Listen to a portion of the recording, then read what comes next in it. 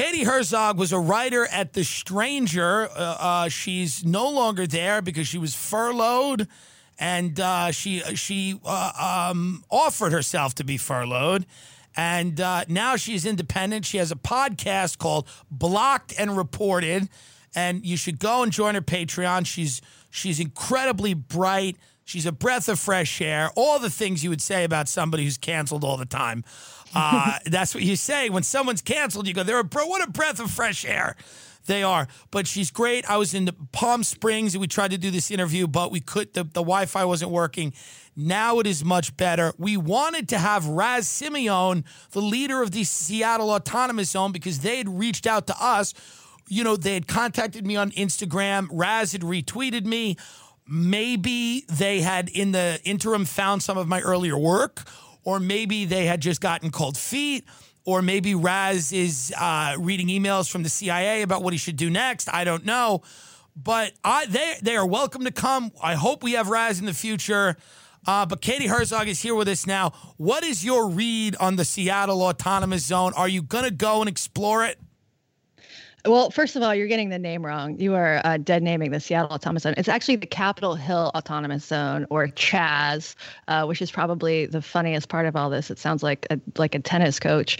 I find this whole thing extremely funny. So what people from outside Seattle might not know is that the area where this is happening, where they have declared an autonomous state outside the jurisdiction of the United States, is in a really highly gentrified neighborhood. And my former office is actually in Chaz. So if I were still working at The Stranger, I would be entering the zone every day, which would be sort of ironic because right now, apparently during the protests, someone graffitied "fuck Herzog" on the door of The Stranger.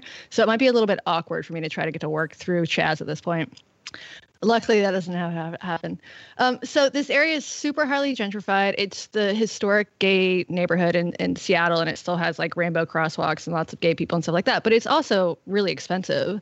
It's mostly like, like chain ramen shops and $3,000, $4,000 studio apartments. A lot of Amazon workers live there. So I keep imagining what the like well-heeled upper middle class Amazon workers think about their new overlords. And there's also, so they've taken over this park, and the park is surrounded by multi-million-dollar condos and townhouses. And so I'm really curious about what the residents of Chaz think about what is happening to their neighborhood. And I'm sure some are totally supportive, and I'm sure some are just absolutely terrified.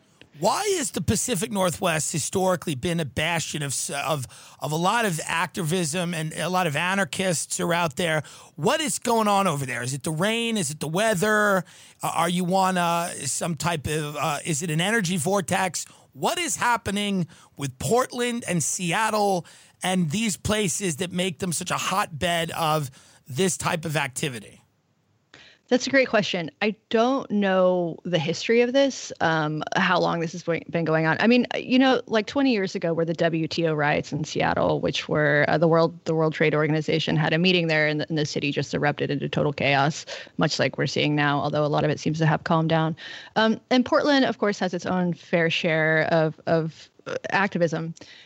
The cities are different in some important ways. And what's happening in Portland, and to a lesser extent in Seattle, is that so both of these are very blue cities that are surrounded by more conservative suburbs and rural areas. And so in Portland, what you will have is like Proud Boys or Patriot Prayer or something, these conservative groups come in from the suburbs or the rural areas and just sort of stage their marches there. And it's a lot of American flags and pro-Trump stuff. And then Antifa and other like affiliated anarchists and just people who like to fight in the streets will just come in and respond to them. And there's this clash, and it feels very much like, like LARPing, like cosplay, sort of revolution cosplay, where nothing actually changes. Nobody's mind is changed. Just some like shit gets destroyed.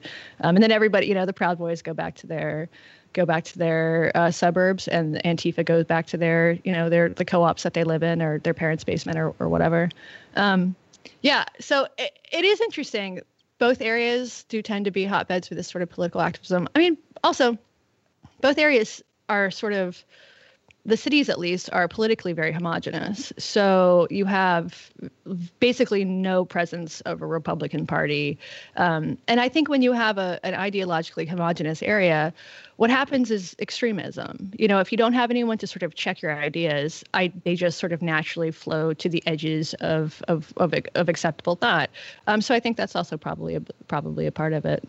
We hear a lot about Antifa and you see them and you see the things they do and they're absurd. And then we see they're directing traffic and they're not letting people go. Who is Antifa? Is there any organization? Is it just a ragtag group of, what is it? Is it, in your estimation, a terrorist network? What is it? And does it deserve that type of designation? What is it? I do not think Antifa is a terrorist organization. I don't even think Antifa is a big threat to cities like Portland or Seattle that do have a larger presence of Antifa. It's just a group. Anybody can join Antifa or Black Bloc or whatever. You just put on the outfit and you go hold up a protest sign or cover your face with a balaclava. Although these days everybody's face is covered, so a little bit harder to pick Antifa out of a crowd. It's not.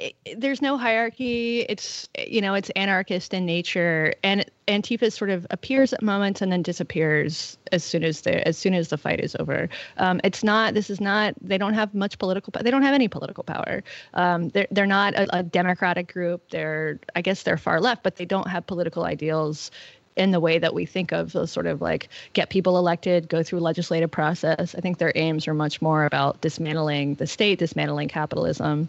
And I'm sure there's lots of people who are committed to the cause, and there's also lots of people who just like to play pretend, like to sort of get all pissed off and go break some windows. We were going to do a sketch called Fat Antifa, where me and my co-host Ray Kump were going to dress up in all black, and it was guys that were going to a march but kept getting sidetracked by different fast food places. And then at the end, we just attack like a Trump supporter, like a 14-year-old, and they beat the shit out of us. And it just, we never filmed it, but it was an idea that we had.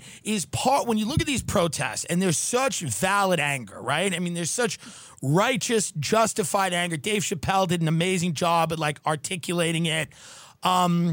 Is the major disconnect with a lot of these protests how any of them lead to political change?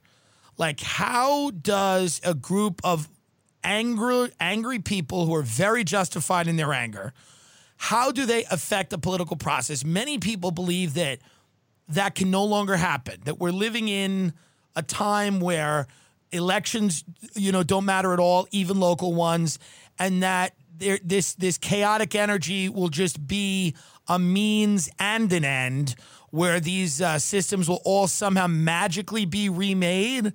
I don't know, but is that one of the issues that you're looking at this and going, you have this anger, it makes a lot of sense, it's very justified, but then a lot of it seems to be directed at ending isms, end racism, end capitalism. And it seems like, well, wait a minute, why don't we focus on one thing at a time, which is ending police brutality?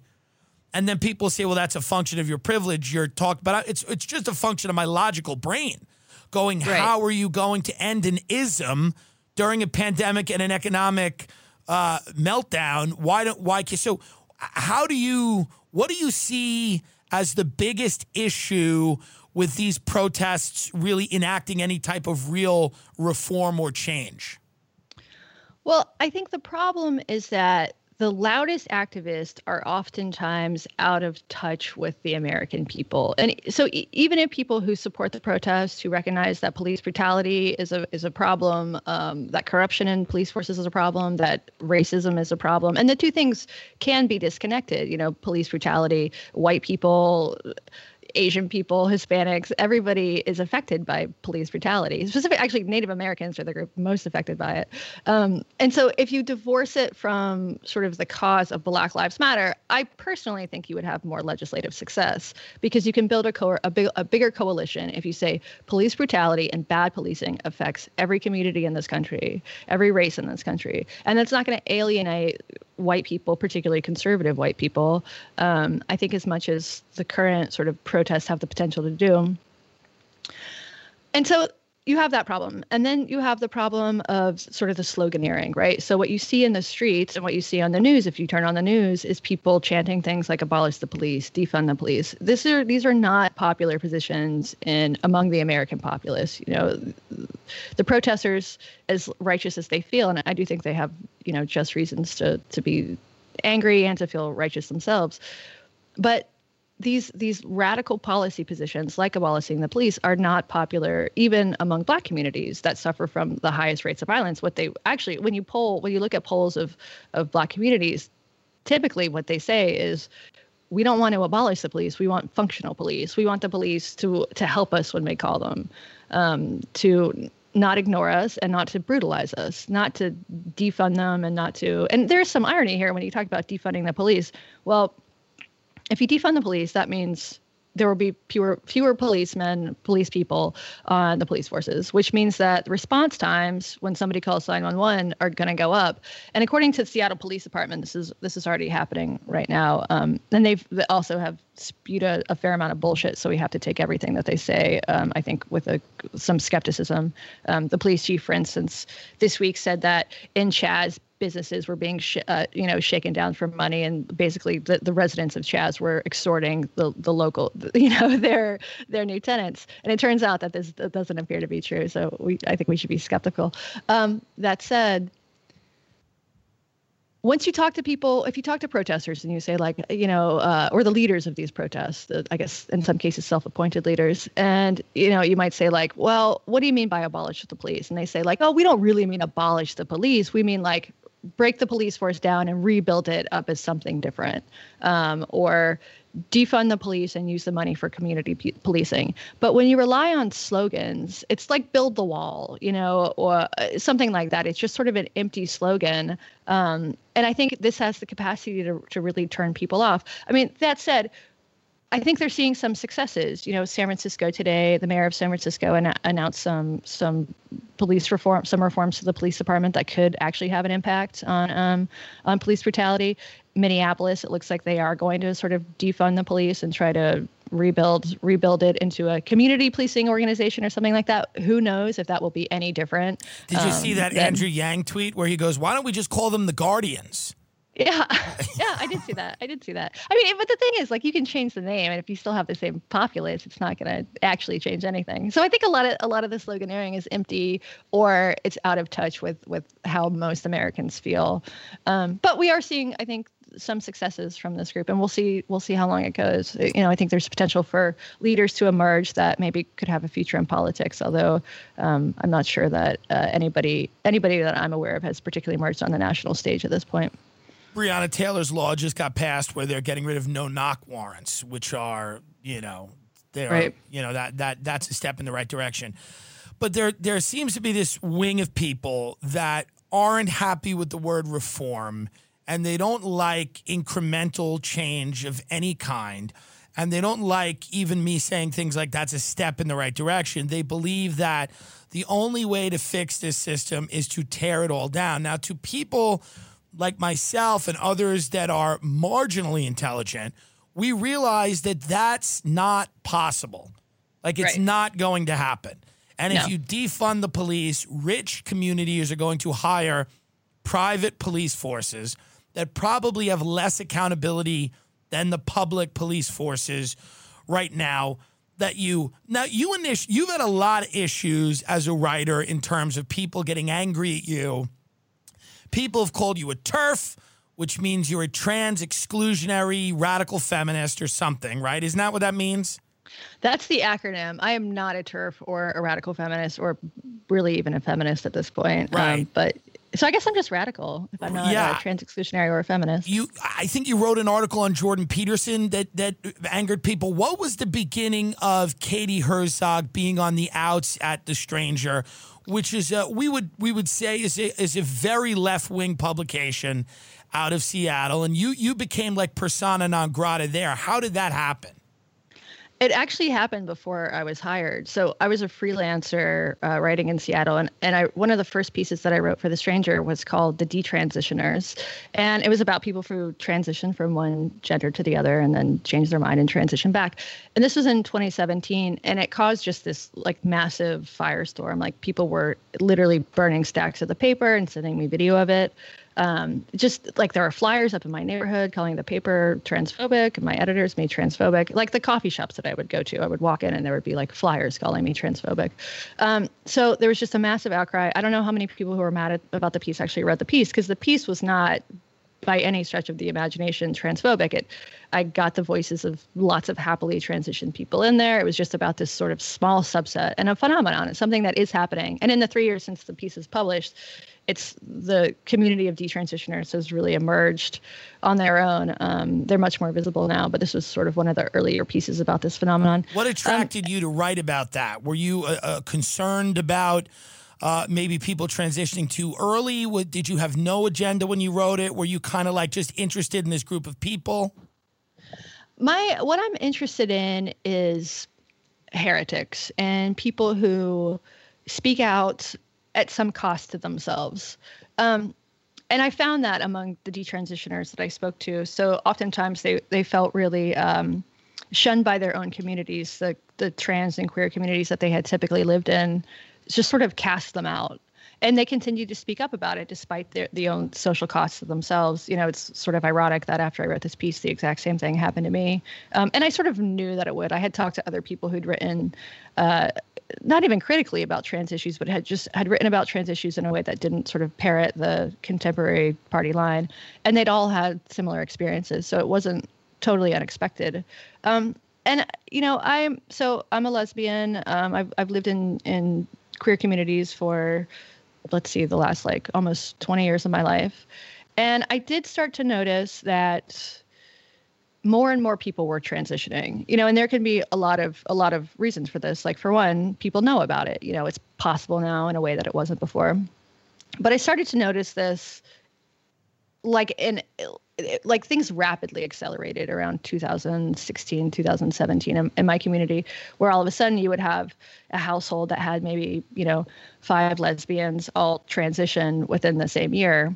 And I just found it, I won't lie, I found it troubling in some respects, because it just seemed like statistically this is impossible. How could this entire community be deciding that they have, you know, they were born in the wrong body or they have gender dysphoria or whatever at the same time? It struck me as trendy, to be totally frank about it. And now that I make my money on Patreon, I don't have to worry about being canceled, so I can say things like this.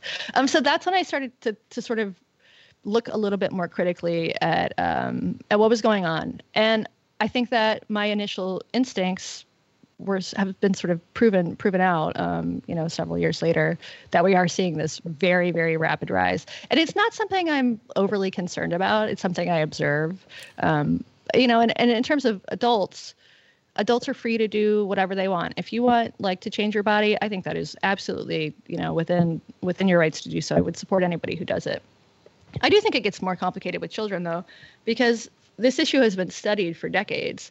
And what most studies find is that children who report to gender identity clinics from a young age, by the time they're adults, between 60 and 90% of them will have decided that they don't want to transition, and they are fine living in their sex at birth, which I think is preferable in some ways. And I know there's a danger of saying that. Like, conservatives would always say, like, you know, wouldn't it be better if gay people couldn't be gay? But I think the difference is that being gay only causes you distress if you're receiving that message from society, right? I don't think there's anything inherently that if you didn't have sort of conservatives or Christians or any other group, not just Christians, Muslims, whatever, any sort of fundamentalist group saying that what you are is wrong, I don't think it would cause people distress inherently, you know, without that sort of social influence.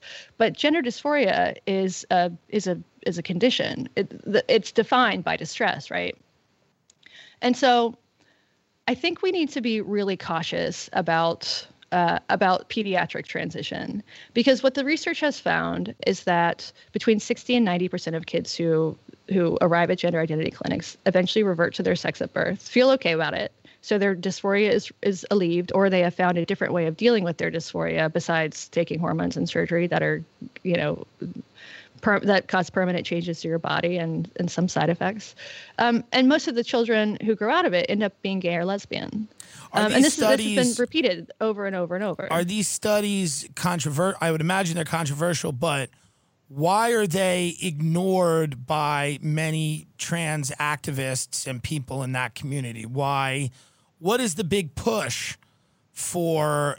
Why can't people just say, listen, when you're an adult, you should. Now, I know it's a complex issue because a lot of people say if you have true gender dysphoria, making you go through puberty as a gender that you are not is some form of abuse.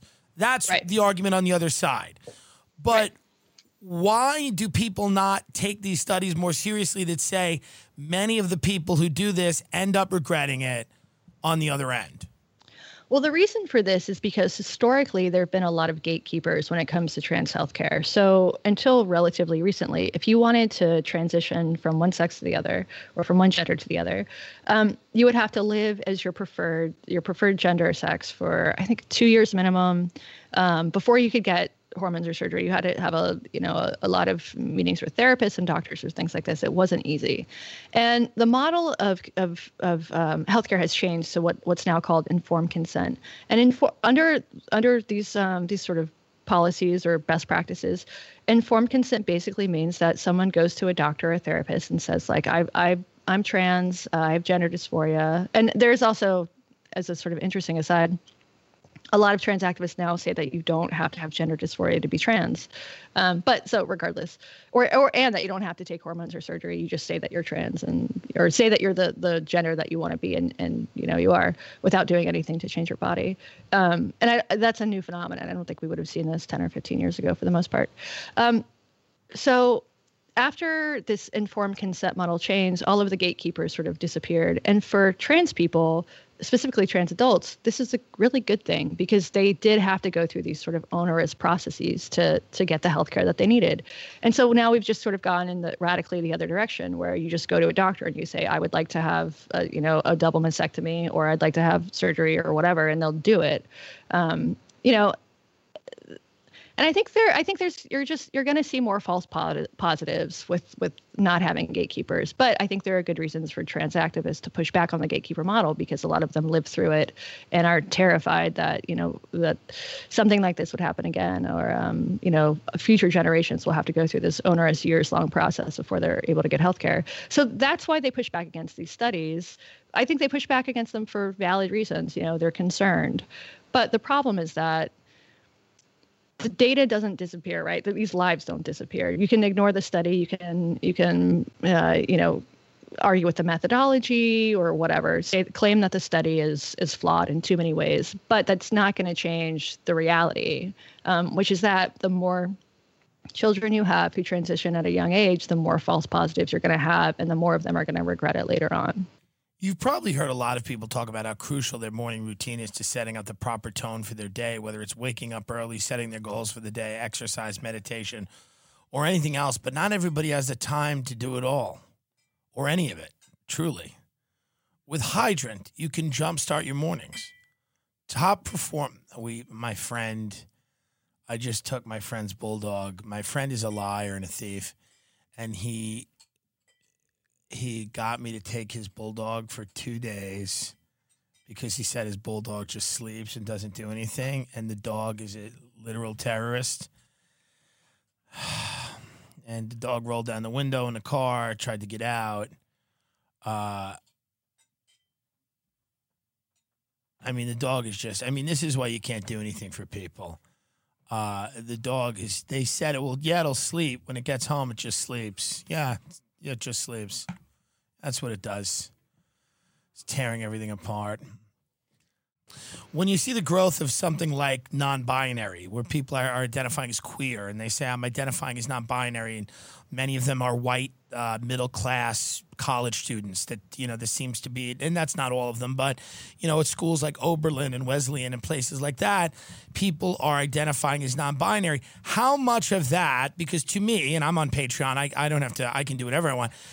A lot of it to me seems like a an identity crisis that's not really rooted in any true gender dysphoria as much as it's rooted in a socio-political understanding of the world and a desire to be maybe in a protected or a desire to be in a group of people that's not seen as the oppressor. And how much of this is a phase, and how many of these people grow out of that non-binary distinction and then just live either regular heterosexual or homosexual lives? I'm not sure that this has been studied, and I think that the phenomenon is probably too young or too new to have good data on that.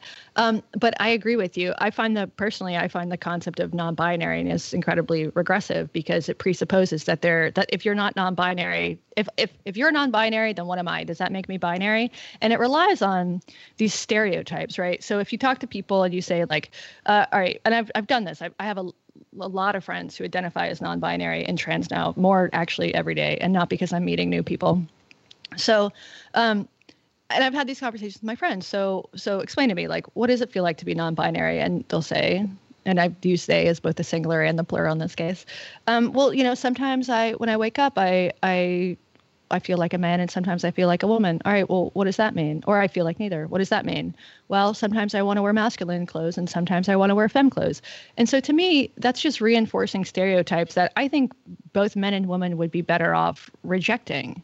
And so that's my problem with the idea of non-binary. I think it just reinforces this. It reinforces the binary in this like very sort of ironic twist. And I think, like, to be totally frank, I think it's very trendy.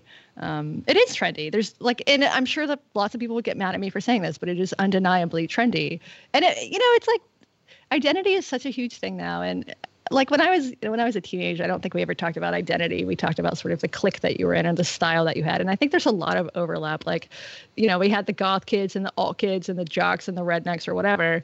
And now you just like add another. And now we have the non-binaries and the Nazis and the activists and the anarchists and, Yeah. And the asexuals and the aromantics and the furries. And it's just this like, we just have more labels than I ever would have imagined. You wrote an article about furries. I did. I've written so many articles. I don't even remember doing this. I'm sure that I did at some point.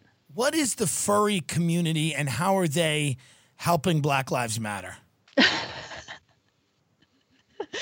The furry community. So furries can be a couple different things. The most interesting furries are the furries who dress up like stuffed animals and have sex with each other. That's not what I always say. In the suits, right? In their fursuits. So that's what I've always thought of as furries as. But there's also, it has gone from sort of a kink to an identity. And not all furries have sex in their suits. Not all furries are kinksters, and not all kinksters are furries.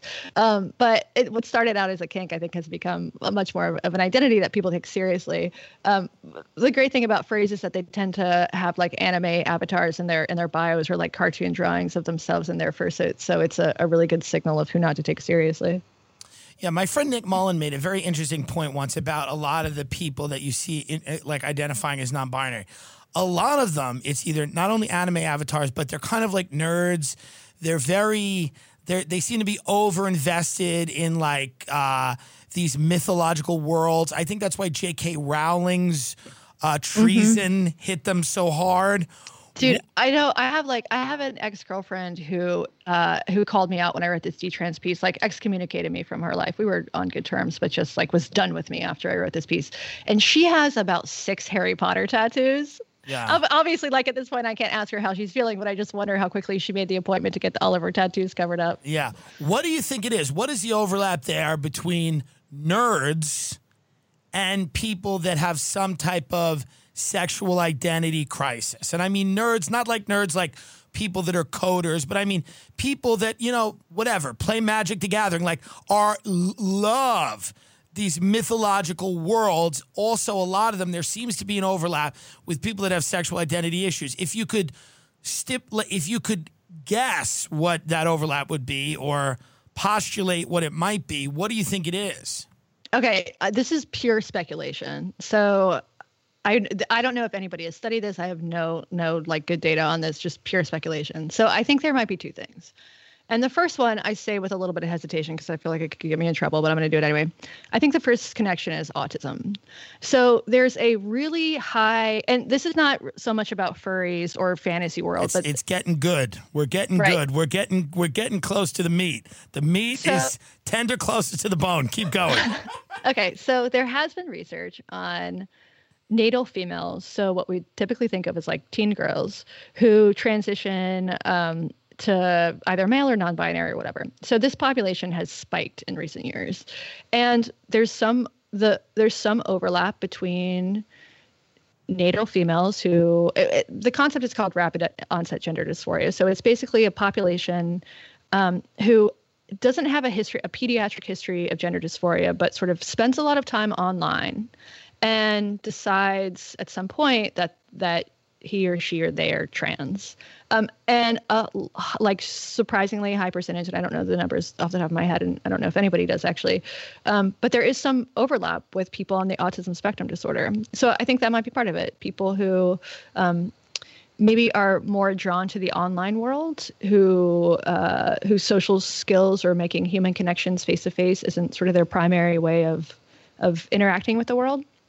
And when you spend a lot of time in online communities, it's just like any other community. What's happening in the community rubs off on you. So, I mean, I think we're in the midst of a social contagion in terms of trans stuff. That's probably not something I would have said that if I still worked at The Stranger and had an editor who could yell at me for it.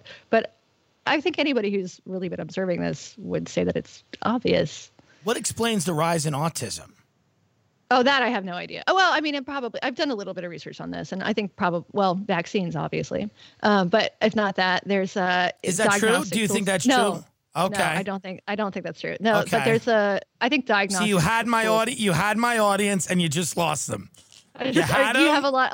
You had them, and then you just lost them. It's a fickle group. When you said trans people are autistic, they were like, they pressed subscribe on your Patreon, they pressed donate, and then when you said autism didn't come from vaccines, their finger went off the button. So you got to be very careful. But so if it's not vaccines, and I'm not saying it's vaccines, what do I know? I was vaccinated. I'm fine. What? More or less. What do you think it could be? Oh, I think probably better diagnostic tools. I mean, It's possible that people are. I did see. Okay, there's a book called by Johann Hari called I'm forgetting the name of it, but the latest book by Johann Hari, who's a journalist, wrote a book about the causes of the root causes of depression and anxiety, specifically depression. And if I ask like most people on the street what causes depression, what I think they're going to tell me is there's a chemical imbalance, right? And it turns out that that's not true, according to Hari. That really that was like the idea that there's a serotonin imbalance in your head, and that's the reason you're depressed, is based on like a very small study in the 1960s that was never replicated. What he argues, and I'm not an expert on this, so I'm just like repeating his findings. So if anybody gets mad about this, yell at him instead of me. What he argues is that depression and anxiety are much more a response to living in a disconnected world. People are depressed because our lives are shitty, and it's actually a natural response.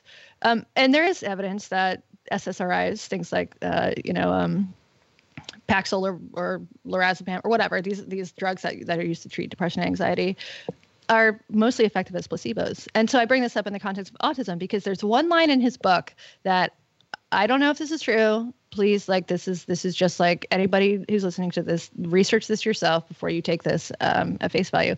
He says that there is some evidence that there may be a correlation between taking birth control and autism. I mean, I'm sorry, not taking birth control, about taking SSRIs and autism. So we've seen a spike in the uses of antidepressants at the same time that we've seen a spike in incidences of autism. I want to I am not an expert on this, so nobody consider what I'm saying. I think what Katie's trying to say here is don't take the medicine, folks. You don't need it. My mother, who's a schizophrenic, she probably needs it. I mean, to be honest, the way the world's unfolding, I wonder if we're gonna have to go apologize to my mother because everything she's saying is happening. She said there were people, Listen, it's very interesting, right? When you talk about anxiety and depression, because a lot of people have this, again, as an identity. Like, I grew up with genuine mental illness. My mother was genuinely paranoid schizophrenic. She thought people were following her. She thought members of the family were stealing from her. She had nothing to take. She had Beanie Babies. She thought she said at Christmas dinner once, Elvis might have been her father, or her father might have been a big celebrity. I could see that. Yeah, I could see that. I mean, you got. If you flipped your hair back, you could be. How are your hip gyrations? Yeah, they're not bad. They're not great. Yeah. But so I was very skeptical of what when I looked out and I saw people that were diagnosing themselves with anxiety off Instagram. Like they were, so it seems like the rise in these, not to say that these things don't exist, but like, again, it feels very tied to the need to have an identity and a way to put yourself in a box and say, hey, I suffer from this. I suffer, a lot of men in comedy, straight white men in comedy, have to go out now and say they're anxious or they're depressed. I struggle with depression. I'm anxious, even though I'm white. I'm anxious. Right. I go through things too. So it is interesting to talk about that. And of course, now these pharmaceutical companies are making billions of dollars marketing solutions to these problems. Right. I do think anxiety and depression are real, but I think that the cause might not be what we have always assumed the cause to be, these chemical imbalances, and that's where I've sort of hung up. And I do think you're onto something about your pathology becoming your identity, and also it seems undeniable that victimhood and culture is sort of very in right now. The cause could also be poor diet, right? I mean, we eat white sugar. Or I mean, things like, my least favorite thing to do in the world is exercise. I know that if I exercise, I would be less anxious and less depressed, but that's hard. It is hard to get up and like move your body and sweat, and it's not fun and it doesn't feel good. So what is easier? Going out and doing these things that actually will make you feel better about the world, or taking a pill? I can totally see the appeal of taking the pill. It's just easier. But I mean, there's also lots of evidence that the pills are mostly effective as placebos, and they don't work long term. People have to continue upping the dosage of their medication all the time. And there are really serious side effects, which is the problem. If you were just taking a sugar pill and it relieved your depression and anxiety, it wouldn't have any side effects. But if you're taking something that, makes your boobs grow bigger or smaller, or makes you go bald, or makes your balls shrink, or whatever, whatever it is, well, that's a problem. But I do think people are genuinely anxious and depressed because we live in a world that is actually safer in some respects than it's ever been, 2020 aside. But we still live in these ways that are pretty unnatural for humans, especially in the midst of a pandemic. Like, how many people have been stuck in their apartments alone for 3 months, and then now you can go out and protest. So that's like your get out of apartment free card. But humans aren't meant to live like this, and it makes us kind of crazy. And we're also not meant to spend all of our time staring at fucking screens all day. No, we're not. What do you think? What's happened in academia and the type of ideas that have thrived in the academic space for more than a decade, but certainly have become really contentious in the last decade, are now bleeding out into the media. You're seeing it at the New York Times, where the editor, James Bennett, the editorial editor, whatever, resigned because they published an article by Senator Tom Cotton, with a position which was, if the cops can't contain the chaos, you got to bring in the military. At the time they published the article, I think that in polls had, support of 58% of people were supporting Tom Cotton's position. They ran it in the New York Times. There's been essentially like a coup. You see it's happening, and James Bennett resigned. There are other newsrooms. Reportedly, Andrew Sullivan, gay writer at The New Yorker, cannot publish an article. Andrew's at New York Magazine. New York Magazine. He cannot publish an article about the riots, and every article that he does publish has to be vetted a bunch of times to make sure that it doesn't, trigger people. So a lot of these ideas that were confined to classrooms and confined to the universities have now bled out into the media, and people are saying, it's a matter of time before they enter the government or they enter the court system. What are these ideas? How would you, because they've been called a lot of things, right? Jordan Peterson has said it's postmodernism. A lot of people said it's neo-Marxism. Some people say it's the excesses of political correctness. How would you qualify these ideas, and why is their spread seemingly, why are they now so popular? And why don't more people recognize that these ideas inherently lead to a more divisive society with more violence than the one that we have now, which is what I see. I see that when I read the way that people want people to interact, and the amount of stresses you're putting on people in these social situations that are of different races and different genders, the attack on humor, which is huge, which is and by the way, nobody in the Ivy League realizes this because they've never had a shitty job. When you work a shitty low-wage minimum wage job, the jokes that you do to each other are race jokes. They're base level humor that makes people laugh, because the only things you guys have in common and the only things that you can really isolate about each other are characteristics. So if you're fat, or if you're gay, I haven't been either of those two things. But if you are Irish, I've suffered for that. So people end up, and in the Ivy League or in the tech, companies or places like that, they've never worked a shitty job where everyone's kind of miserable and you're blowing off steam. So I just look at the way that they want to configure the world, and I say this leads to more alienation, more isolation, and ultimately more violence. I think you're right. There is a lot of argument about what to call this moment or the genesis of this moment. I mean, as you mentioned, a lot of this comes from academia and these sort of postmodern critical race studies, critical theory studies, theories. Lots of things that cannot be proved; they can only be postulated. And you have seen this really break down in the past, or break out into the mainstream over the past couple of weeks since the murder of George Floyd, which has frankly been a little bit refreshing to see, because I've been talking and bitching and warning people about the excesses of the social justice left and what's happening in colleges for years. And people have said things like, it's just, it's campus, it's college kids being college kids demanding trigger warnings, trying to deplatform speakers, basically rejecting all notions of free speech and free expression and diversity of thought. Just this narrowing of liberal values. And I don't mean liberal as in democratic, but sort of Enlightenment values. And we've been seeing this. Those of us who've been paying attention have been seeing this for years. And now it has broken open into the mainstream, which is in some ways a relief. And I think you're right. This something that started in academia has really spread out, and it's everywhere in media. There, as you mentioned, James Bennett got forced to essentially step down from the New York Times for basically publishing a problematic op-ed by a sitting U.S. senator. There have been firings over the past couple weeks or the past week or so at Bon Appetit, Refinery 29, the Philadelphia Inquirer.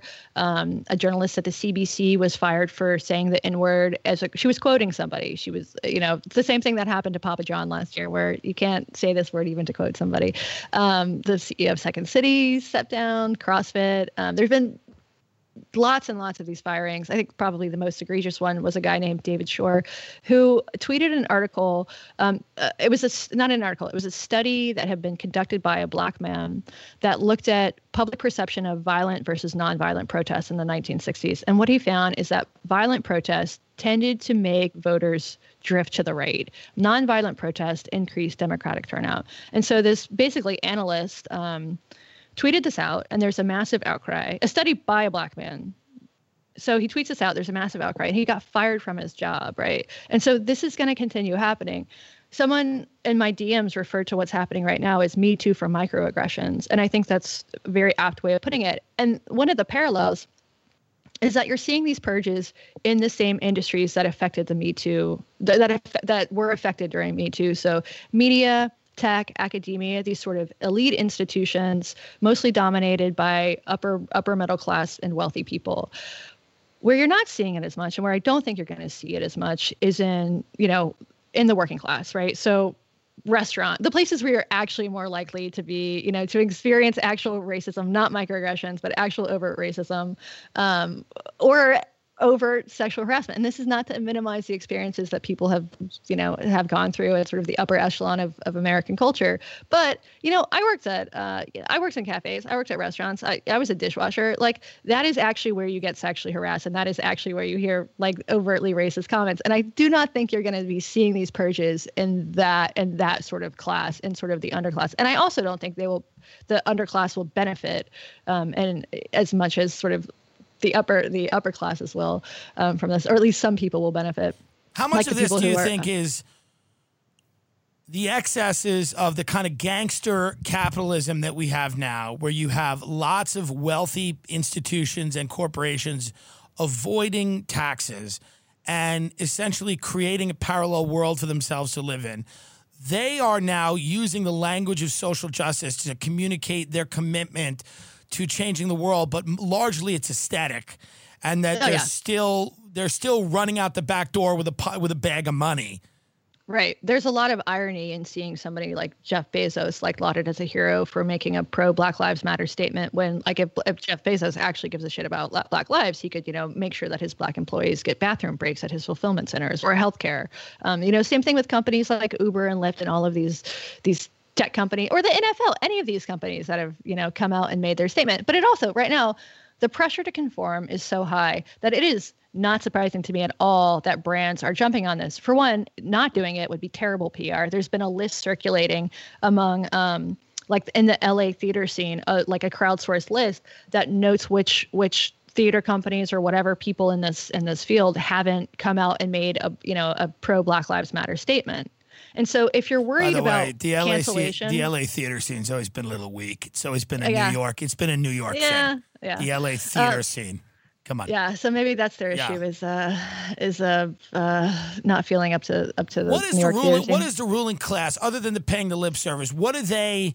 Are there people right now sitting in the smoke-filled rooms going, this is good for us, keep them divided, let's feed the flames? Are they like, hey, let's figure out a way? I'm talking about the people that are at Davos, the people that go to the Bilderberg Group, the people that own these media companies that are, government intelligence, national security apparatus, call them deep state, call them whatever, permanent political class of people, largely unelected, there because they have a lot of money. What are they doing? What are they going to try to do? Are they going to try to wield this anger that you see right now?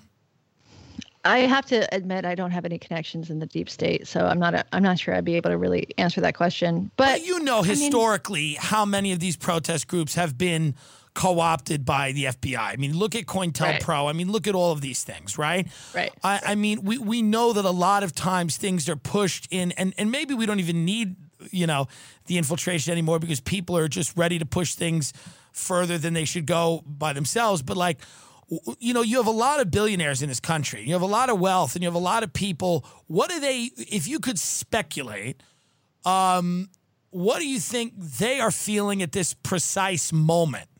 Are they seeing things come? Are the wheels coming off, or are they not coming off? And are we all overreacting because we're paying such hyper close attention to all this?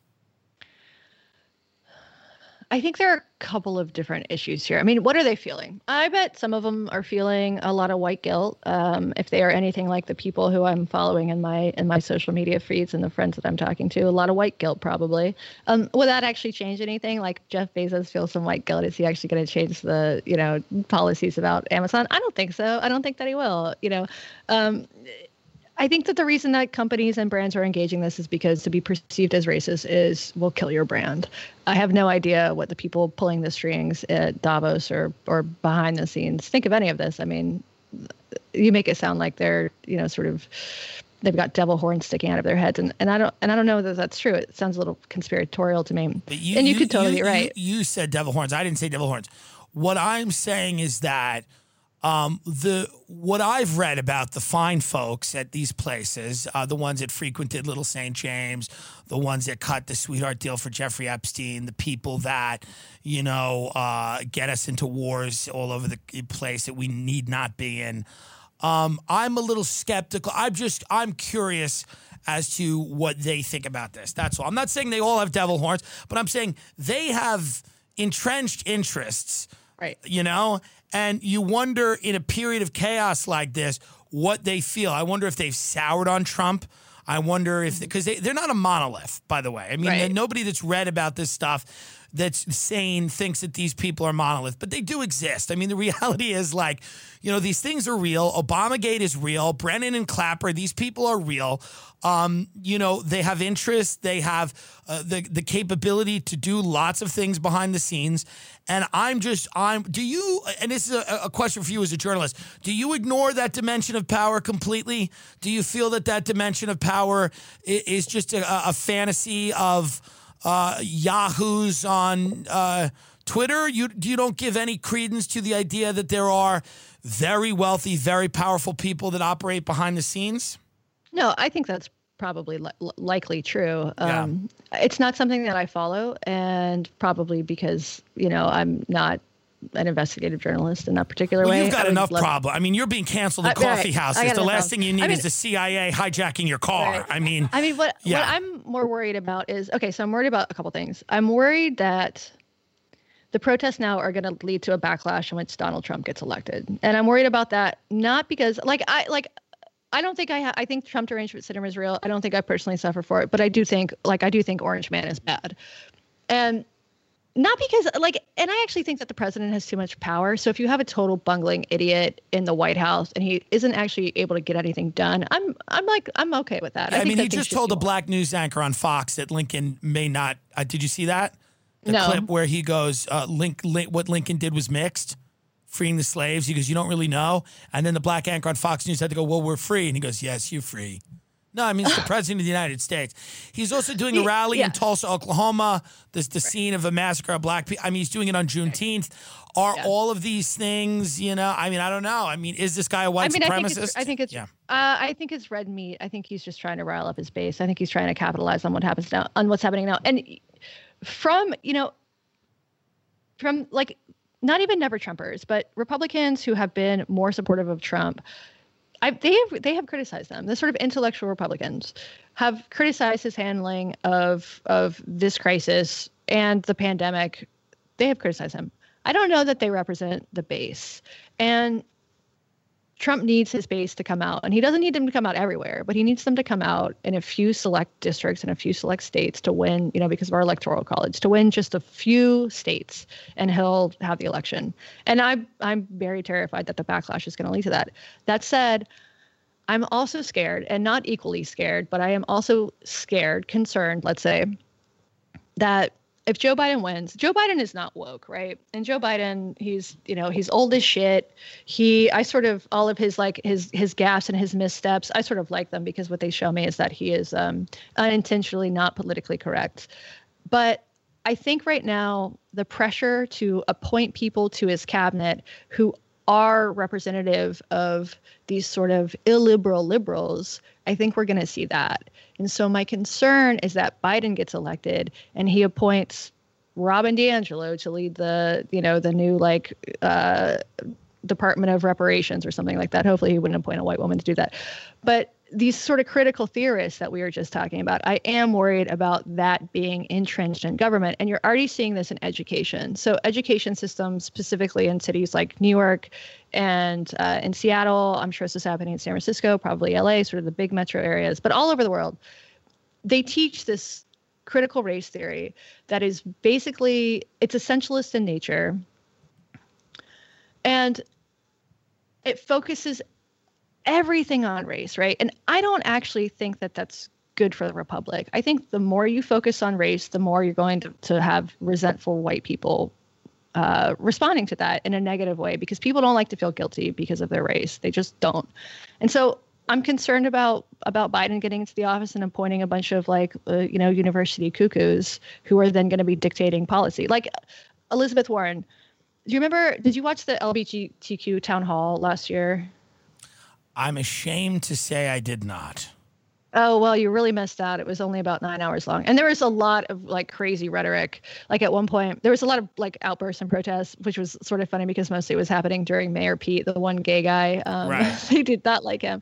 So these politicians, at one point, and you've probably heard this, Elizabeth Warren said that if she is elected, she would appoint, or she would allow a 9-year-old trans kid named Jacob, who was in the audience, to vet the next Secretary of Education.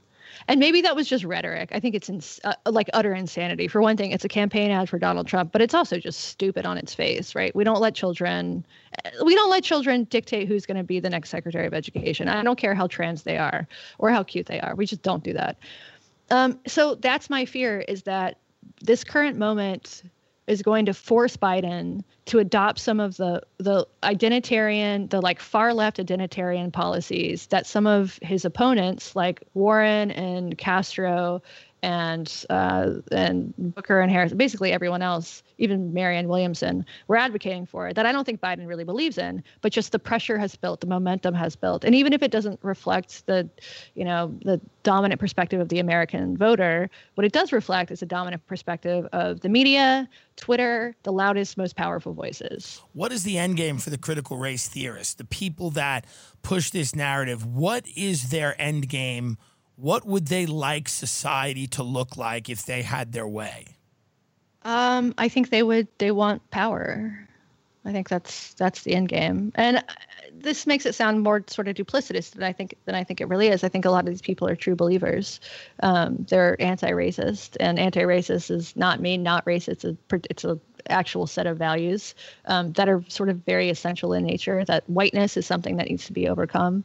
What is whiteness? Somebody explain to me. I don't know what that is. I have no idea. Yeah, I have no idea. Right. I have no idea. Right. I mean, it's more than just your ethnicity. It's this I guess this thing inside of all of us. Maybe it's like a soul that it's connected to white supremacy, the original sin. All of this rhetoric is incredibly religious, right? But the difference between, I think, what's happening now, sort of great awakening, and actual religion is that most religions have some mechanism for reform or reconciliation or grace, and this doesn't exist in this current dogma.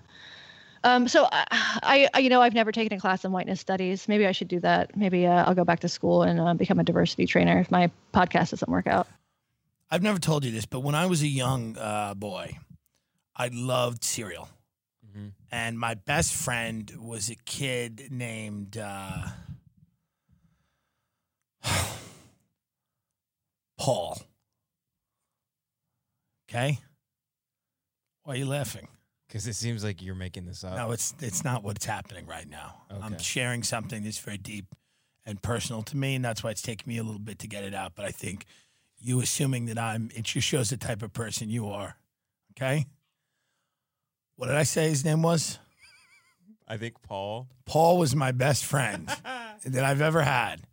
He was a good kid, and he believed in the same values and ideals that I believed in. Freedom, democracy, the markets. And Paul had a tough home life. It was a hard life. It was not easy. You know? His parents had a rough marriage, and they were fond of the bottle. And they liked to drink. They liked to throw a few back. And then they would mercilessly beat him. And that was tough for him. But there were good times. You know? There were good times. Do you know what he loved? What? He loved cereal. He loved cereal. He would come over to my house, black and blue and bleeding, and I would say, hey, let's have a bowl of Lucky Charms. And he would love it. I mean, he would take his mind off the beatings. Sure. I mean, they used to go at him. I mean, I went to call for him. You know, you go call for somebody, like when you have friends, you go, can I call for my friend? You know, Your parents go, yeah. And then you go knock at their door. Hey, can Paul play? I mean, one time I went and they both had hockey sticks out, and in the backyard, they were just going at him. I thought he was dead because he was no longer moving, and they were just hitting him with the hockey sticks. And they were making a game out of it. They were weird people. They were fun, you know, not without there were characters. But they were just, you know, hitting what appeared to be his lifeless body with hockey sticks in the backyard. I don't even know where they got the sticks, if they even played hockey. It was a horrible thing to see. It was a horrible thing to see. Now, when they saw me, they looked at me and they didn't stop. That was even weirder. They saw me, and then they just kept beating him and hitting him with sticks. And I said, whoa. And I went up to him. Eventually, they stopped. And I went up to him, and I carried him. I carried him, like Christ when he went off the cross. I carried him back to my house, and I nursed him back to life with Lucky Charms. Now, he's dead now. His parents cooked him and ate him. Now, that is neither here nor there. Because if he was alive today, he would want to eat Lucky Charms because they reminded him of the good times in his childhood, of which there were admittedly few. But he wouldn't want the sugars. He wouldn't want it. He kept himself good. How do you see this as a way? What is your feeling about the people that say we're trying to end capitalism? What is that? In terms of people are. I mean, there's obviously all of the contradictions you have to breeze past. You're tweeting that from an iPhone. You're tweeting that in a Starbucks or whatever it is. But most people realize that the present form of capitalism is unsustainable. Right. So how serious are these people? They talk about reforming it, and are they the people to reform it? And how do you reform it? With more than slogans. My perspective on this has changed in recent years. I probably would have called myself a socialist 5 or 6 years ago, but what I've realized is that the version of socialism that we think of as like the ideal socialism, so like Northern European democratic socialism, right? It's socialism, sure, like there's high taxes, people are taken care of, there's a welfare state. But then there's the other kind of socialism, like Marxism, communism, sort of socialism adjacent, in which the state controls the means of production, right? The state controls the businesses, and I see nothing in America's recent history that shows to me that the state would be better at maintaining and producing goods and having functional companies than free market capitalists are. So I've changed my mind about this a little bit. I find myself much more sympathetic to free market values than I did before. That said, you're right. I mean, capitalism, as we know it, is deeply flawed. But to me, I think what you could do is, regulate capitalism a little better. Things like, to me, I care deeply about the environment. I care more about the planet and the people in some respects. And so, stricter controls on things like emissions. There are arguments to be made that all people and companies respond better to incentives than they do penalties. And I think that is something that should be explored. But I think socialism, for a lot of people, especially young people, it's just become a sort of a signifier, right? So you put like a little rose emoji in your Twitter bio, and now you're a socialist. And what you want is you want free healthcare, which I think we should have a single payer healthcare system. I don't know that we should totally dismantle the private healthcare system before we do that. They want free education. Lots of them have student loans. They want free shit, essentially, which I want free shit too. I sympathize with that. But I don't know how much they have thought about, Donald Trump is our president. The federal government and state governments have shown over and over again that they are unable to manage industry as well as the free market is. Just things like ventilators, or like in Washington State where I live, we have this unemployment system. It's antiquated, difficult to use. An ex-colleague of mine just got his first unemployment check. He's been unemployed for 3 months, just got his first unemployment check this week. The system isn't functional, and it's these government systems that aren't working. And I think when people talk about capitalism, one of the major issues that I have with it is this parallel world where wealthy people can evade taxes, and they can.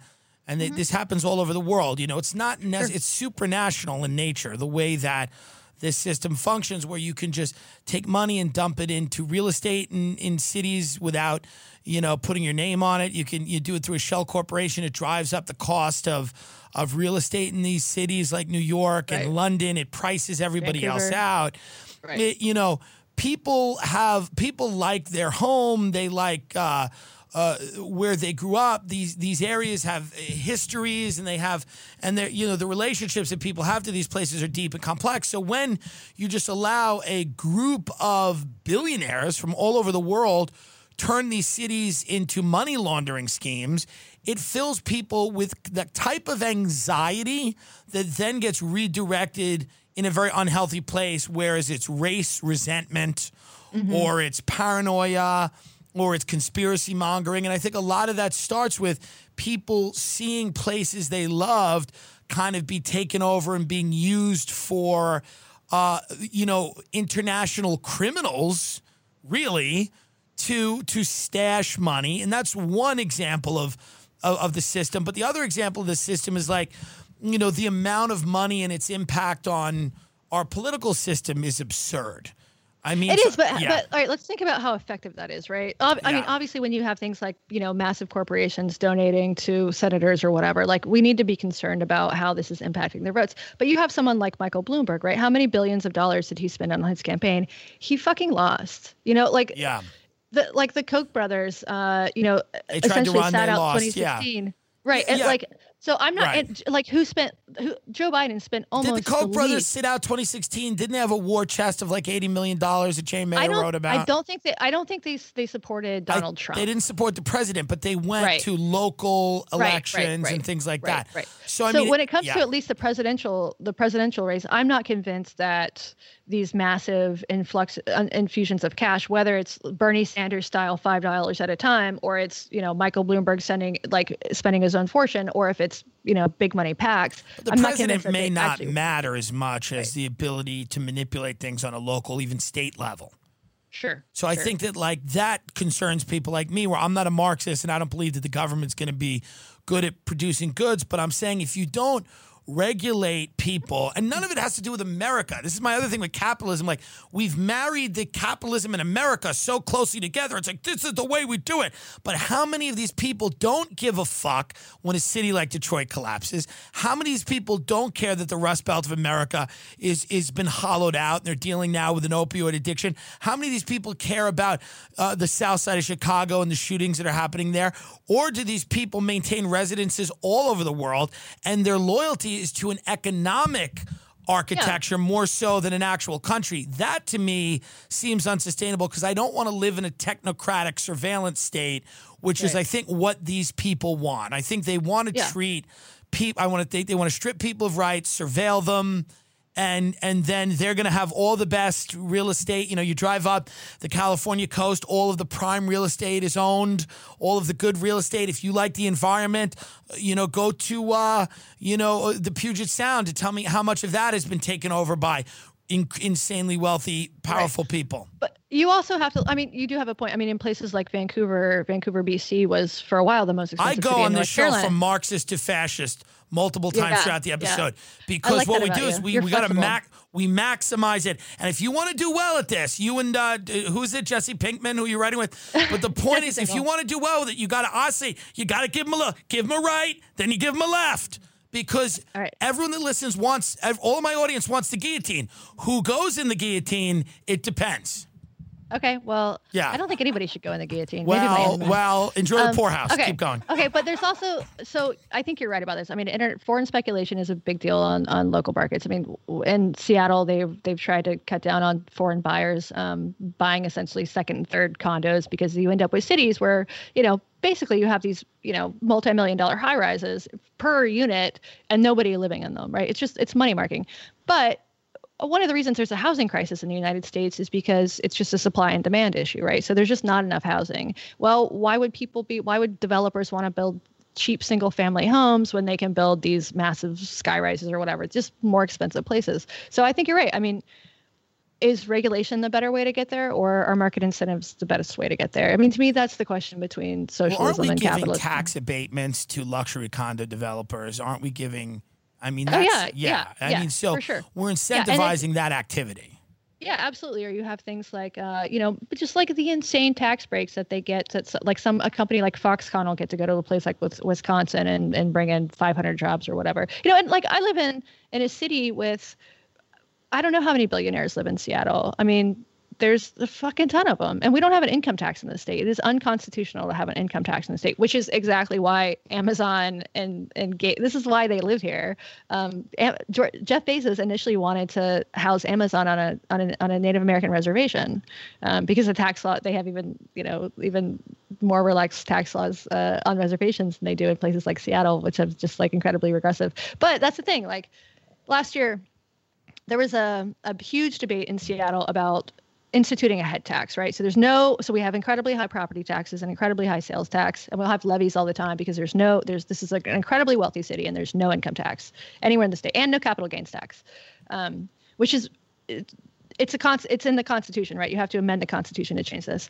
So the city has tried to do little kind of workarounds. So they were going to institute what's called a head tax or a per employee tax on businesses, and so Amazon was so opposed to this that Jeff Bezos just was like, I'm not going to build another tower. They were in the midst of building a tower. We're just not going to build this tower. We're going to move.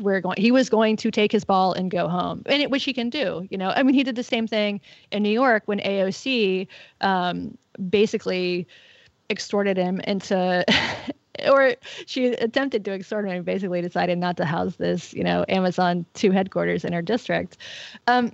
And so there's this really funny image. So Seattle has a socialist city council member named Shama Sawant.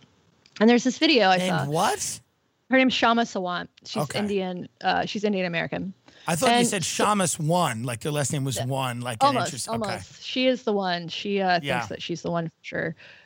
You will see her oftentimes on or like cable news shows screaming loudly. So Shama Sawant, there's this great video of her. She's the real proponent of this head tax, and she wants Amazon out of the city. So she honestly couldn't give a fuck if if Jeff Bezos decides like we're leaving Seattle. She wants Amazon. She doesn't care. She wants them out. She wants a socialist reformation. So there's a great video of her standing in front of what's called Bezos balls, which are these 2 big glass structures that he built in the middle of Seattle.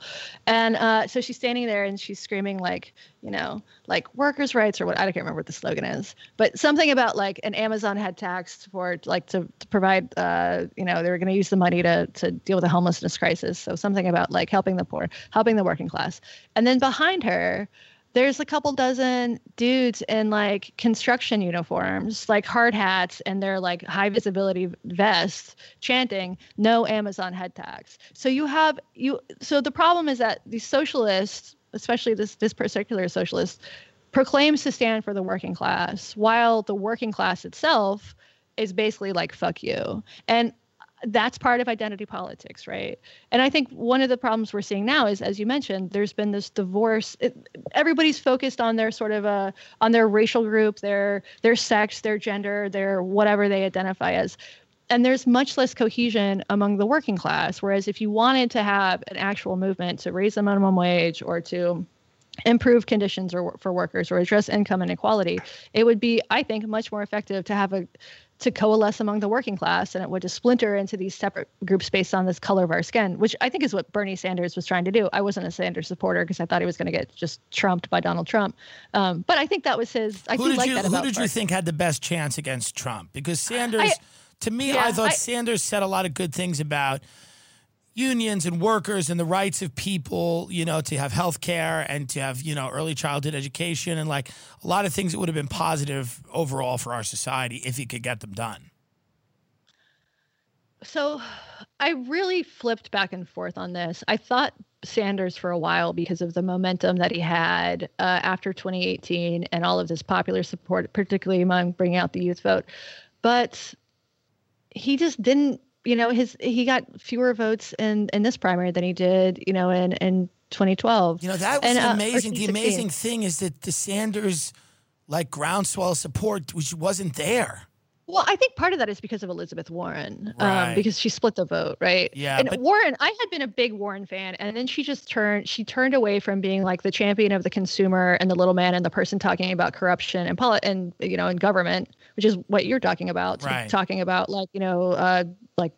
the quote unquote epidemic of murder of trans women, which doesn't exist, and just this hyper focus on identity now go politics. into that. The just, trans women epidemic of murder doesn't exist. Katie Herzog, autism is the reason people are trans.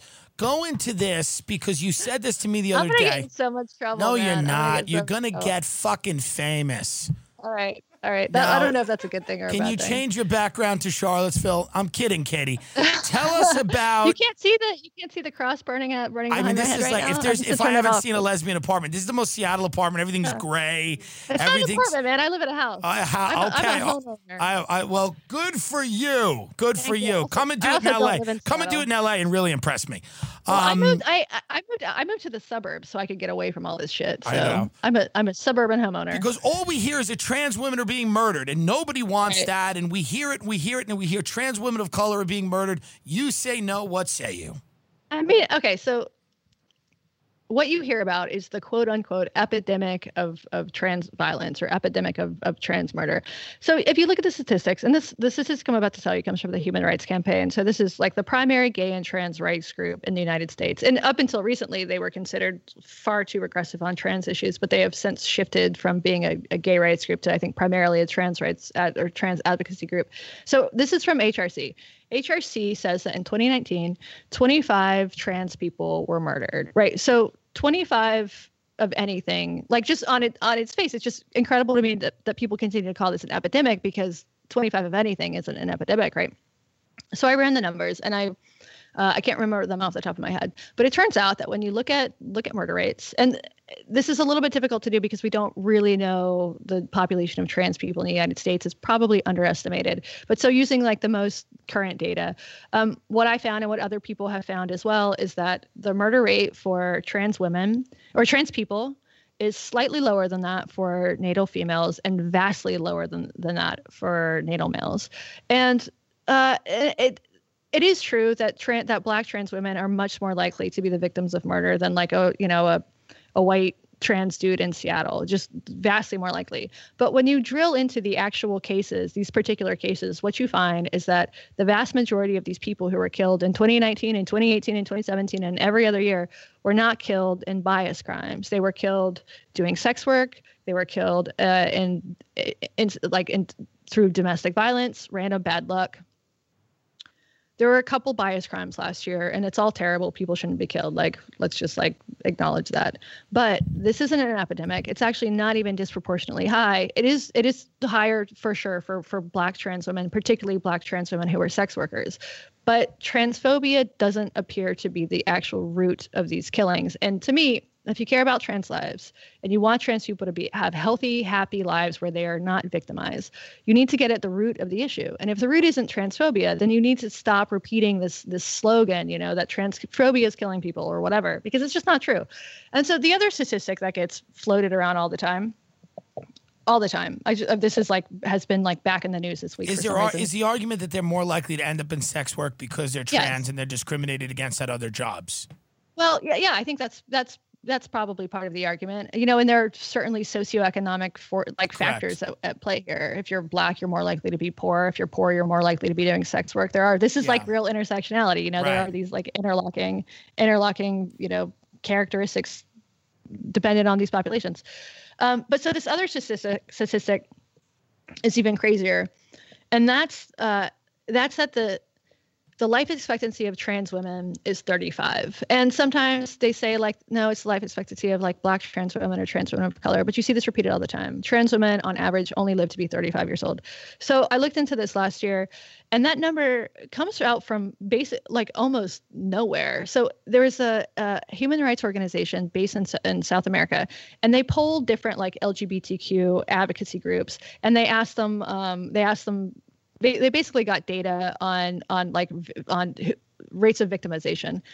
And what they found that in very specific populations, sex workers in Brazilian favelas, or however you pronounce that word, the average age, so the average age of a murder victim, of a trans murder victim, and actually not even average. So in this particular population, so 80% of trans murder victims in this population were under the age of 35, which is not actually uncommon. I mean, most people who are murdered are young, but this has nothing to do with the United States. This is extrapolated from some of the most dangerous areas in the world, doing the most dangerous job in the world. So it has nothing to do with your average trans person in the United States.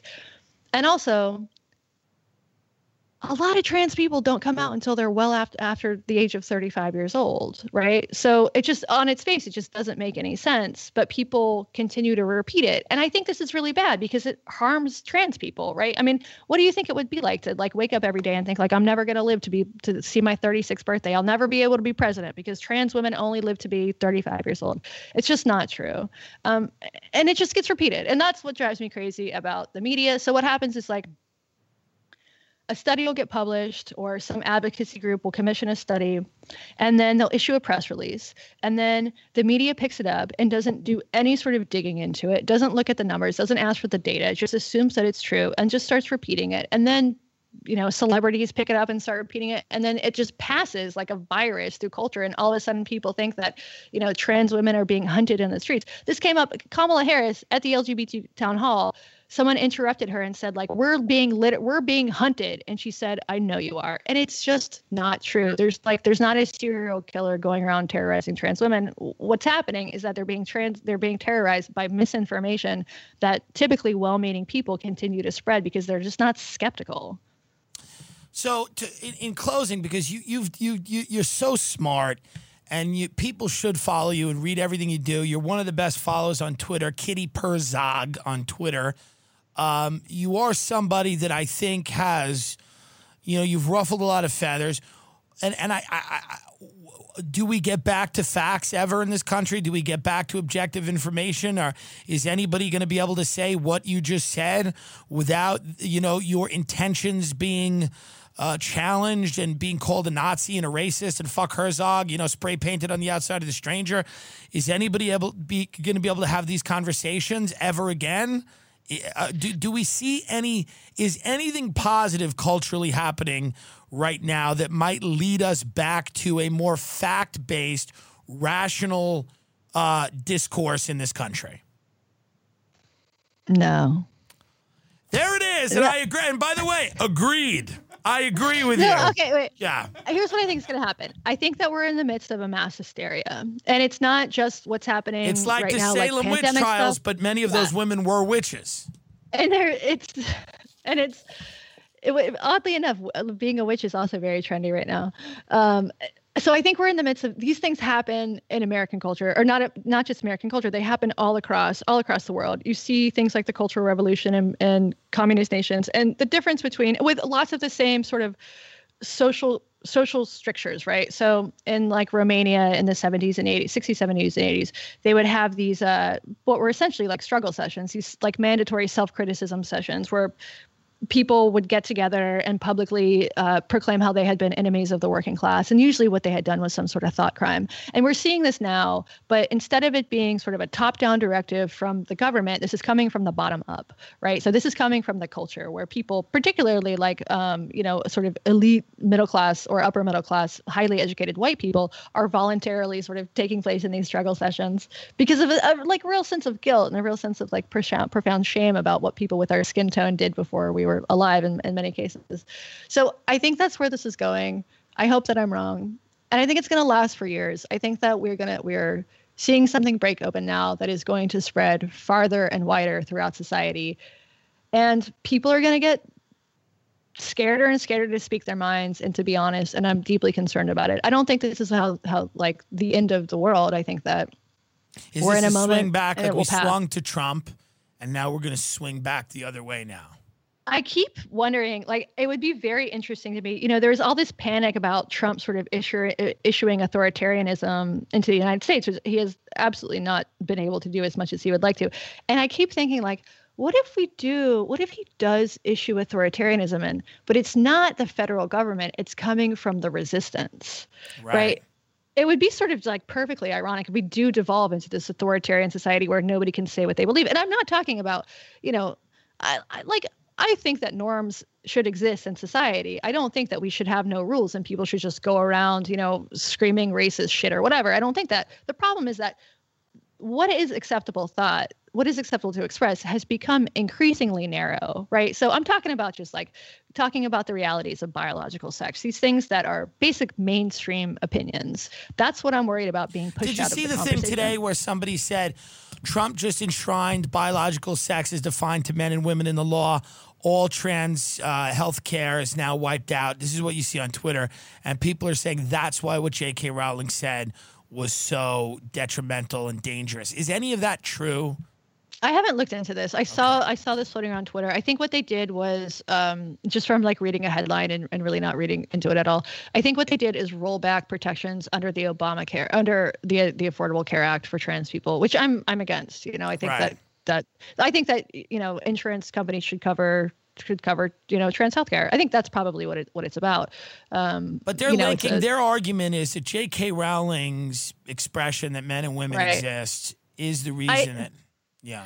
Dude, this has been in the works for a long time, and I highly doubt that Trump is dictating public policy based on J.K. Rowling. Well, I doubt not that particular tweet, but they're saying that's the problem with biological essentialists is that which it's so funny, biological essentialists. I mean, even to just say that word, but when you have those types of opinions, though they allow governments to take away healthcare from trans people.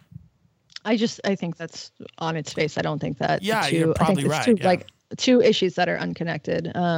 J.K. Rowling, she wrote a piece called Turf Wars or something, and it's sort of an explainer about why she came out recently and sort of dipped her toe in the conversation about trans stuff. And she's referring to something really specific that's happening in the UK, this Gender Recognition Act, which would move from a process. There's basically, because of the NHS, the National Health Service there, if you want sort of trans healthcare, you have to basically go in front of a panel. I think I'm getting this right. You basically have to go through there's steps that you have to go through to get healthcare. There's sort of more of a gatekeeper method there. And then in 2018 or something, ironically, the Conservative Party introduced this Gender Recognition Act. And the reason they did this was because this was on the heels of gay marriage, and gay marriage was such an overwhelming popular success. So they thought hey, we'll just we'll jump on this bandwagon and do something for the trans people, and everybody's going to love us. And so what they proposed was this law that would make a sex change would be basically self-declaration, right? So if you say right now that you're a woman, legally you are female and you have access to women's spaces. If I say I'm a man, I have access to men's spaces. And so the Conservative Party proposed this. And then there was a massive backlash, not just between radical feminists who don't want trans women in their spaces, but Catholic women and mainstream normies, just women who said we are uncomfortable with this. So she's talking about something really specific and not trans healthcare. And I think she affirmed her belief that trans people should have access to healthcare. Right. One last question. You said you got into writing about detransitioning because you were interested in heretics, and now you've kind of become a heretic. Yeah. Do you think you manifested that? Did you want to always kind of live on the outside of mainstream? I mean, I kind of do, which is why I'm a comedian, right? My job, I guess, other than prostitution, is the second oldest job. I'm the town crier, I'm the fool, I'm the whatever. I'm the guy that's in the public square just shouting, and then people come by and throw them change or whatever. But what about heretics so fascinated you, and you seem very comfortable being one? I guess that's probably because I haven't left my house in 3 months, and so I no longer have people screaming at me. I mean, there's probably an element of self-reflection there. I don't think it was conscious at the time, but I would say that the writing that I've done before and after that piece tends to I try to find the unexpected in things, and I've learned that almost nothing you see is as it appears to be, and so I think that's in part why I'm drawn to these things. And the more I read, the more I realize that everything I think I know about the world is more complex than I thought. So yeah, it's the more and more informed you get, the less you feel like you have any clue of what's going on. And the less you realize you can trust institutions. And I don't want to be I'm not Donald Trump. I don't have his money or his spray tan. But I don't believe in I don't want to be the fake news person or whatever, but I will say a lot of mainstream and I mean, we left saw and the Covington right media thing. is. The Covington thing Right. happened was completely fake. Jussie Smollett. Right. I mean, there's a lot. We've seen a lot. Okay, I got a question for you. So Yeah. As a gay dude, Yeah. how long did it take for you to think like, oh, Jussie Smollett, that was bullshit? Well, you know what bothered me about the Jussie Smollett thing, and this is what always bothers me, and I've spent my life in New York City, L.A. I've been to Chicago a bunch. I've witnessed very few things that I would consider, and I've been in places where everybody's drunk. I've spent a lot of time with drunks in comedy clubs and things like that. People have yelled things out at me. I mean, it's part of the fucking contract you sign up for when you're a comedian. I've been on subways late at night and all that stuff. The idea that there were these Trump-supporting gang of people in a metropolitan city committing hate crimes seemed very weird to me. Impossible? No. But it seemed odd to me that when I heard that, it made me go, huh, really? Mm-hmm. At 2 a.m., there's just guys with Trump hats on going after Jussie Smollett, who's getting a Subway sandwich at 2 a.m.? Yeah, that was the thing that got me. I was like, aren't you rich? Why are you eating Subway? Why aren't you Postmating or Grubhubbing something? Why are it's freezing?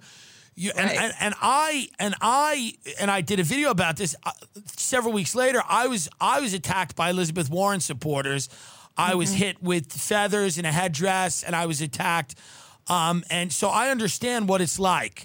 But yeah, did you? Did they come back and apologize to you after it turned out that he was full of shit? I'm sure that they did. Well, you know, the weird thing about me is again, I came out late in life. I came out at 25. Then I started stand-up comedy. Right away, I quit drinking the same year. So you had all of these things happen at once. I became essentially another person, right? I never had the time to just be gay for 2 years and just party and drug it up and fuck. I came out, I had to stop doing drugs and drinking, and I started doing comedy. So it was this weird, but I was an actor as a little kid. I had a lot of traditionally gay experiences, right? I'm insanely talented and gorgeous. So when you have you those, look like a ballerina. I do. And you know what? I look like how they do when they don't do as well because I've seen older ballerinas. So the reality is you're wrong and right at the same time. But I always, here's the thing, man. I hate groupthink. I've always hated it. It's so weird to me. It's the antithesis of humor, like this weird kind of cultish. I was a drug addict. I understand what it's like to live this binary existence of I'm either high or I'm sober, or I'm getting drugs, or I'm not getting drugs. And so to me, when I got rid of drugs and I stopped drinking and I went into comedy and I was doing this and I was following the path that I should be following, I really started to get weird about people that had, no room for nuance. Cause I'm that's where everything lives. Everything lives in nuance. Yeah. Jokes live in nuance. And I've always a fan of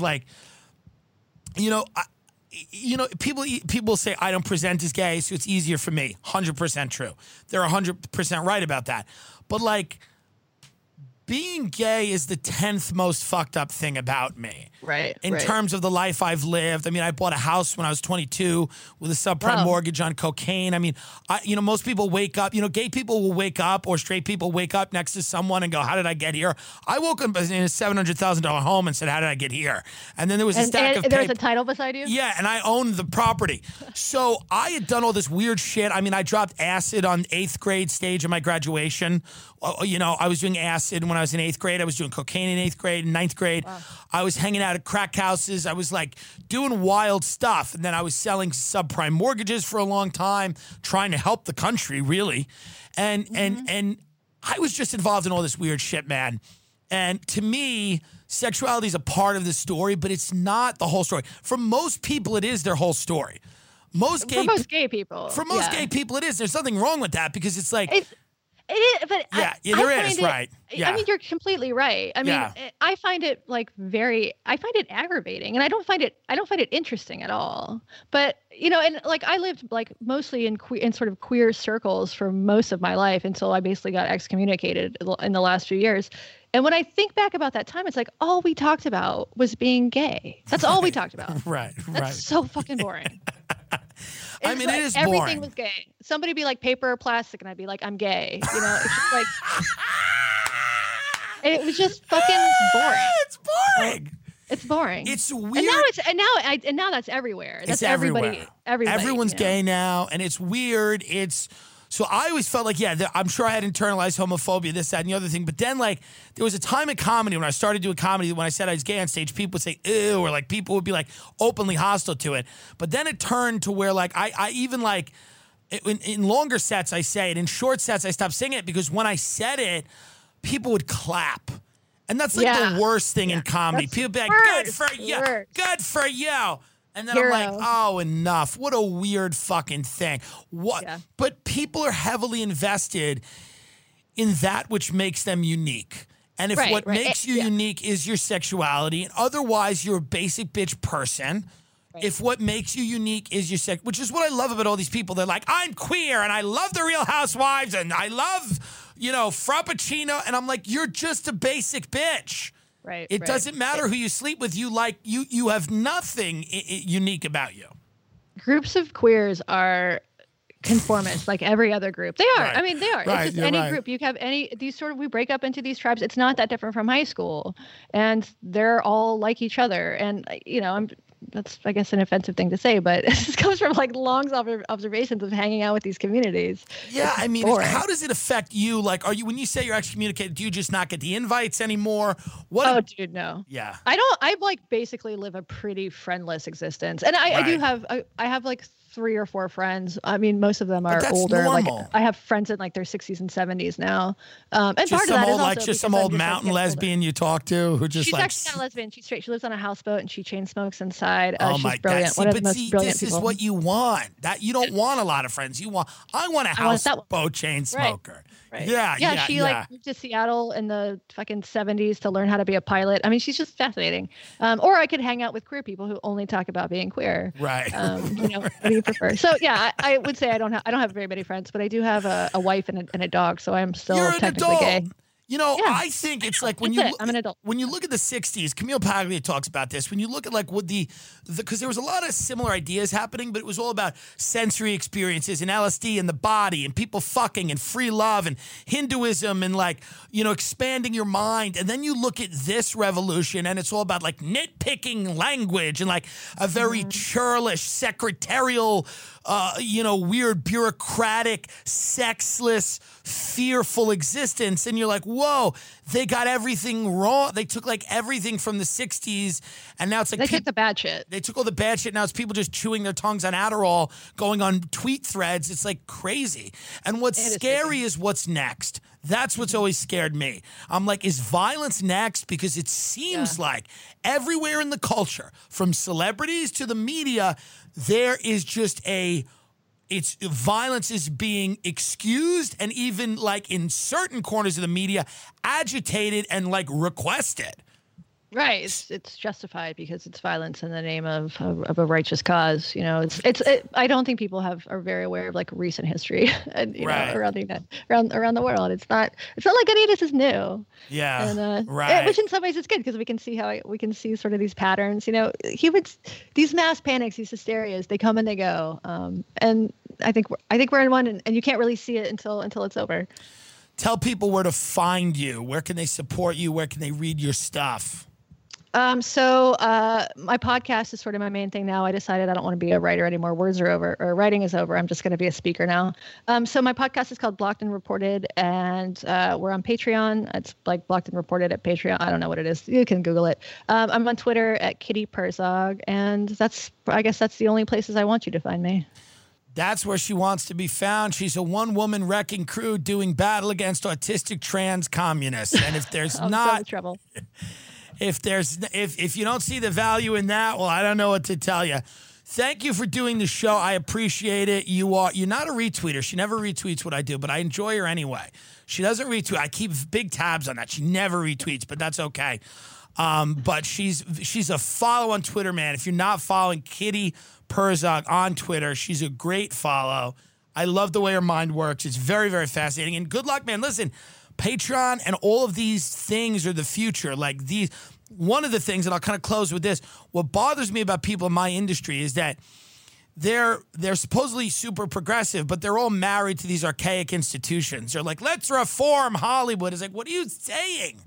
Create your own avenues. You have the technology to do your own thing. I've made 100 sketches in the past 2 years. They're funny. They get millions of views. They've never been on television. We put them on Twitter and Instagram and YouTube. We put out 2 podcasts a week. Nobody inhibits us from doing this. There's no editor. Nobody's telling us what to say or what to do. And we live and die on basically the response of the audience. And yet, so many of the most progressive, most evolved minds of my business still refuse to do that because they don't really want to put their talent in the hands of the audience. They want to they like these cartels. As much as they don't want to admit that, they love these cartels of people that will either green light something they want to do or not. So it'll be what you're doing right now, what I'm doing. I mean, this is just kind of it. This is kind of it.